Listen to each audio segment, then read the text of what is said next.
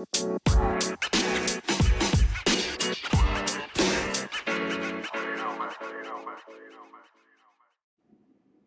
and welcome. So glad you have chosen to join us this day. Do you ever regret things and you're like, man, I wish I could let that go? Or do you wish you could change your past? Or maybe you long for something from the past and it has such a hold. It was so good and you wish for it, you ache for it right here, right now, that it has some power. The past is a weird thing because it can have so much power, whether good or kind of more on that negative side. It can take up a lot of our energy, a lot of our brain space. And how do we deal with that? When it begins to have an oversized impact on our time and our energy, how do we deal? How do we move forward? How do we move through those regrets of life? How do we go, you know what, I need to get a little more peace with the past, whether that's with situations or with others. So for today, we are looking at a story where this guy named Moses, he is in an all-out argument with God. And he absolutely does not want to face his past. He has run from it. And he's like, no, I'm at peace over here, when really, no, you're just ignoring it and you're not actually at peace with the past. So Moses, he's this guy who is an Israelite, also known, depending upon the time period, he's a Hebrew. And so he is one that has one foot in the Israelite community, while at the same time, Pharaoh's daughter raised him as her own. And so that's a whole story that I totally recommend reading, but today we're not really going to get into that aspect. But as a reminder, he grew up as royalty. He grew up in Pharaoh's household. He grew up with the Pharaoh that is now, and he is on the run because he killed a guard, which that's a little kind of weird part about this story, because when you're royalty, nobody cares really what you do unless it has something to do with Pharaoh's power. But he ran, and he ends up in the land of Midian. He ends up being taken care of by a guy named Jethro, who then allows him to marry his daughter. And so he's made a life. And the part of the story that we find him today, it's been 40 years. And that's a reminder of it. When we find that in scripture, it just means a complete time. We don't actually know, but he has completed his time in that capacity. And now it's time for him to go back. And God's like, hey, I need you to go do this. I need you to face your past because I need you to help the Israelites. And Moses is making every excuse why he can't let go, why he can't face those things, why those regrets are absolutely consuming his life. And so for today, we are going to read through that argument between him and God, and how in the world does that help us? So before we begin, let us pray. God of wonder, as we so often have regrets in our life, as things from the past have some power over us, whether it's we spend too much time longing for it, or we just feel like we wish we could have changed it. Help us, oh God, this day to gain some knowledge, to gain some wisdom, to understand practical things for ourselves that are connected to you. Amen. Starting in Exodus 4, verses 1 through 5. Then Moses replied, but what if they don't believe me or pay attention to me? They might say to me, the Lord didn't appear to you. The Lord said to him, what's in your hand? Moses replied, a shepherd's rod. The Lord said, throw it down on the ground. So Moses threw it on the ground, and it turned into a snake. Moses jumped back from it. Then the Lord said to Moses, reach out and grab the snake by its tail. So Moses reached out and grabbed it and turned it back into a rod in his hand. Do this so that they will believe that the Lord, the God of their ancestors, Abraham's God, Isaac's God, and Jacob's God, has in fact appeared to you. So Moses is like, okay, what excuse can I make now about why I can't go back to Egypt? Nope, I need to stay here in Midian. I need to be avoiding all of those problems of the past that obviously I haven't made peace with. And it's kind of interesting. God's like, no, okay, you've got to go back. And he goes, but I need a sign. Like, they're not going to believe me. And God's like, no, like, you need to go. And so this moment of God saying, I want you to throw the rod down, and it turns into a snake. The Egyptians could do this trick. Like, this is like a magic trick. And so really there's way more meaning here. Like, God's like, I need you to throw down what you think, what is holding you back from facing this. And so Moses throws down his rod, and then God's like, and it turns into a snake. And Moses jumps back, right? Moses is like, I don't want any part of that, right? What from the past, what regret has us a little bit fearful, has us, I don't want to deal with that. And God says, hey, Moses, I need you to grab that thing by the tail. I need you to grab hold of that regret. I need you to grab hold of the past and face it. And when Moses grabs hold of it, it changes. Now, Moses didn't grab it by the head. God's like, nope, grab it by the tail. So a little bit of a safety thing, although I'm not grabbing any snakes. Oof. And so that sense of grabbing hold in a safe way, a safer way of going, wait a minute, I need to face this. I need to deal with this. And maybe that safer way comes by having help from someone else. Maybe it comes from seeking out and learning different ways of grabbing hold of saying this regret, this past will no longer have a hold on me. And then it changes for them. And to recognize that sometimes when we're willing to show up, especially with God, and to face things of the past, to say, wait a minute, this has way too much power over my life right now, that it can absolutely change how we not only understand it, how we view it, but how we begin to move through it. Continuing on in verses 6 through 10. Again, the Lord said to Moses, put your hand inside your coat. So Moses put his hand inside his coat. When he took his hand out, his hand had a skin disease, flaky like snow. Then God said, put your hand back inside your coat. So Moses put his hand back inside his coat. When he took it back out again, the skin of his hand had returned to normal. If they won't believe you or pay attention to the first sign, they may believe the second sign.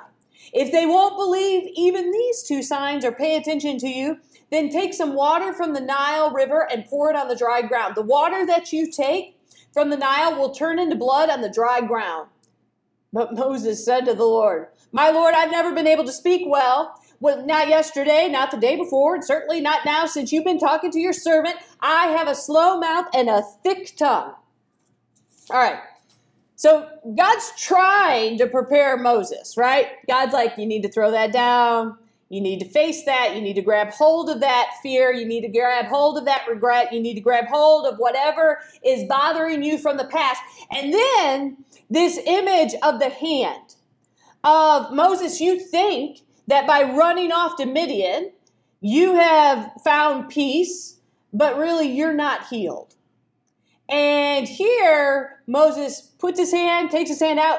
It's not healed. There's an issue. He puts it back in. He brings it out. It is healed. It's that moment of recognizing where are those places in our own lives where we absolutely need healing from past situations, past relationships, past things that still have too much of a hold on us, that still take too much of our thoughts, too much of our energy, too much of our time. Where are the places that we absolutely need healing? And then this imagery of where God's like, and if they still don't believe you, this imagery of take water from the Nile, pour it on the dry ground, and it'll turn into blood. All right, for the Egyptians, the Nile River is life. There is the God of the Nile, life, right? Water is life. It feeds crops, it feeds animals, it feeds the people. So they understand the Nile being life. For the Israelites, the life force is in the blood. right? The blood that courses through our veins, that's what gives us life. That is their understanding. And so here, God is like this symbol of life. And Moses, there is life. It may not be what the Egyptian life, but there is absolutely life. And to think about that, of how Moses is being challenged to give, to bring the symbol of life to the people of Israel. But he has to face his past. He has to face those things that he's been trying to avoid, that he absolutely is not at peace with, in order to bring more life. And then with all of that, it's really kind of interesting, right? Because Moses is like, yeah, still not going to do it. Moses is like, nope, I can't talk. No way I'm going back. It's yet that another excuse of going incapable, not enough, can't do it, won't face the past, will not face those regrets, will not learn from them, will not allow the past to be at peace. And sometimes we have to ask ourselves, why is it? Why won't we let ourselves be at peace with the past? Why won't we move through those regrets? Why will we not let stuff go? Is it because we think we can't? We won't? Is it because we've grown accustomed to being around it? Is it because that's what we're used to? We can't change? Back to changing that understanding of life with the Nile and the blood, right? Of going, wait a minute, how do we change our understanding of what a life that is thriving, a life at peace? What does that begin to look like that challenges how we hang on to things from the past? And so here Moses is absolutely fighting against that. And how often do we ourselves find ourselves fighting against it, going over those thoughts, going over those memories of not allowing ourselves to move forward? Continuing on in verses 11 through 15. Then the Lord said to him, "Who gives people the ability to speak? Who's responsible for making them unable to speak or hard of hearing, sighted or blind? Isn't it I, the Lord? Now go! I'll help you speak and I'll teach you what you should say." But Moses said, "Please, my Lord, just send someone else." Then the Lord got angry at Moses and said, "What about your brother Aaron, the Levite? I know he can speak very well. He's on his way out to meet you now, and he's looking forward to seeing you. Speak to him and tell him what he's supposed to say. I'll help both of you speak, and I'll teach you both of you what to do." So Moses still, I don't want it. God's like, I will help you. I will help you have strength. I will be with you. God is committing to Moses and saying, I will not abandon you. And for ourselves, of recognizing that commitment of God, not just to Moses, but to us, of saying we will never be abandoned by the strength and the love of God, by the peace of God. But it might mean we still have to face things.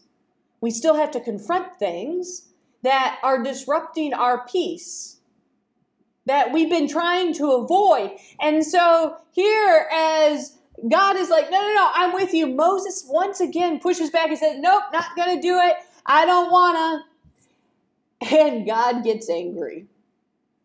I imagine this scene more like a parent-child kind of thing, where the parent says, no, you really do have to clean your room. You have to clean your room right now. And has been negotiating for some time. And the kid, right, every excuse, in fact, gets really creative with the excuses, could probably win an award for coming up with most creative excuse of why not to clean the room, or even in the way they dramatize why they can't clean the room, could win an Academy Award. And so to recognize there's this moment where the kid is just all in on the excuses, and the parent finally throws up their arms and says, you know what? This is exactly what you're going to do, and you're going to do it right now. And so God's like, nope, actually you're going back, and you're going back right now. Aaron, your brother, going to meet you, but you're going.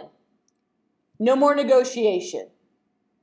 And for ourselves, when we're thinking about those moments where we need to be like, you know what, no more negotiating.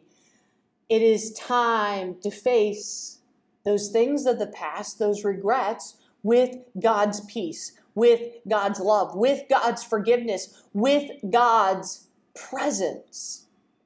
And how does that begin to change us? How does it begin to change our perspective? How does it begin to release those things from having such a hold upon our lives, from taking up so much space and time and energy of our lives?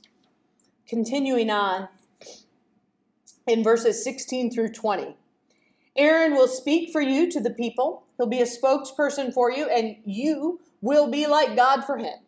Take this shepherd's rod with you too, so that you can do the signs. Moses went back to his father-in-law Jethro and said to him, please let me go back to my family in Egypt and see whether or not they are still living. Jethro said to Moses, go in peace. The Lord said to Moses in Midian, go back to Egypt because everyone there who wanted to kill you has died. So Moses took his wife and his children, put them on a donkey, and went back to the land of Egypt. Moses also carried the shepherd's rod from God in his hand. All right. So Moses gets the message loud and clear. There is no more negotiation. You're going to go back. You're going to have to figure this out. Aaron is going to go alongside him. So he is going to have help. He's going to have help from God, and he's going to have help from his brother Aaron. And he goes to Jethro, who is his father-in-law, who has protected him. And he says, I need to go back. And Jethro says, go in peace. Jethro knows Moses needs to go back and face things. That Moses needs to go back and deal with those regrets, deal with those things that continue to disrupt his peace, and that he needs to go be of help to others. So Moses gets this word of peace from Jethro. He puts his wife and his children on the donkey, and he starts down this journey. But it's interesting what he takes with him, right? He takes with him the shepherd's rod from God in his hand. Because there's still fear, and God actually says it to him, of recognizing, I recognize the real reason why you don't want to go back to Egypt. The real reason is go back to Egypt because everyone there who wanted to kill you has died. Everyone that you had an issue with, Moses, they're not going to be an issue for you any longer. Go back, but take the rod with you.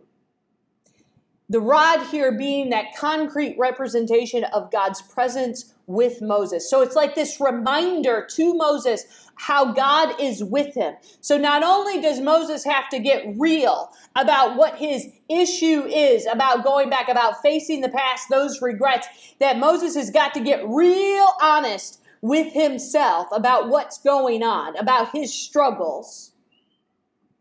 And that those struggles, maybe they don't have as much power anymore over him. Maybe, in fact, they're gone. He maybe has built them up so big. He has allowed them to be such an oversized part. And sometimes we do that, right? We allow the past, especially when things are bad, we allow it to seem worse and to get bigger and to consume more of our lives than what it needs to, because when we face it, it is so much less. It is so much easier, especially when God's with us. And here, holding that staff for Moses is that reminder that God's going with him, that God has not abandoned Moses. And so for ourselves, even when we're thinking about the things that we need to face, those regrets, those things of the past that have too much power over us, of how do we remind ourselves that God is with us? How do we carry God's strength, God's courage, God's love, God's peace, God's joy? How do we carry God with us? And sometimes we need a concrete representation. So maybe we carry something in our pocket. Maybe we have something on us like a ring or a piece of string. Maybe we carry a card with us. What do we carry with us? Whether it's concrete or not, that reminds us of God's presence, is absolutely with us with whatever from the past that we are facing right now. And how powerful that can be. Because Moses starts off, he is on that journey. No more avoiding. Finishing up in verses 27 through 31. The Lord said to Aaron, "Go into the desert to meet Moses." So he went, and Aaron met him at God's mountain and greeted him with a kiss. Moses told Aaron what the Lord had said about his mission and all the signs that the Lord had told him to do. Then Moses and Aaron called together all the Israelite elders. Aaron told them everything that the Lord had told to Moses, and he performed the signs in front of the people. The people believed when they heard that the Lord had paid attention to the Israelites and had seen their oppression. They bowed down and worshiped. All right. So take note, right? Take note that Aaron is able to go off into the desert. They're meeting at Mount Sinai.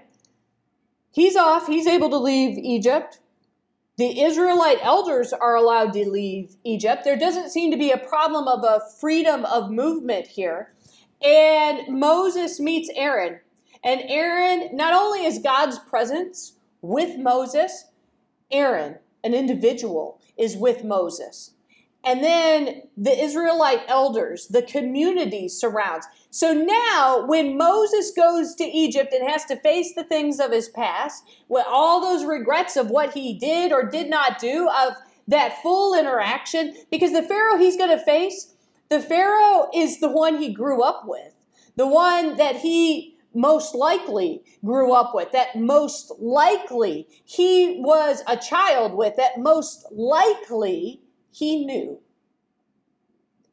And what's interesting is when he shows up to Pharaoh, they're not going to try to kill him. It's really, there's not going to be an issue until Pharaoh realizes what Moses is going to propose.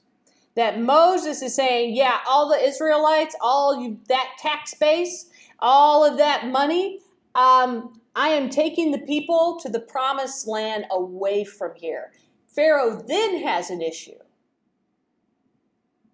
But to recognize here that as Moses goes, he is going with God, with an individual, and with a community. And so when we have to face things, of our past that maybe have us fearful, maybe have us making all kinds of excuses, that we aren't to go that journey alone, that we are to go with God, with another, an individuals, and with a community. That all of those aspects begins to help us with how do we move forward. We move forward with God, individuals, and community. We begin to move forward and take hold of those things that have way too much power over our lives. And that when we do so, we can do a whole lot of good, because Moses is going to lead the people out of Egypt. He is going to lead the people to the promised land. Like, once he's able to face those things, once he is able to say, wait a minute, no more, you're not going to have an outsized portion of power over my life, that he is then able to help others. And to think about that for ourselves, of the things that we won't let go of, the things that we can't move forward through. How often does that actually hamper us? That it makes it harder for us. It may actually not allow us to live into our full potential of how we can help others. And so that is the challenge today, of recognizing those things and being real honest about, okay, why is this something that I have to deal with? Why is it that I don't want to? Why does it have so much power?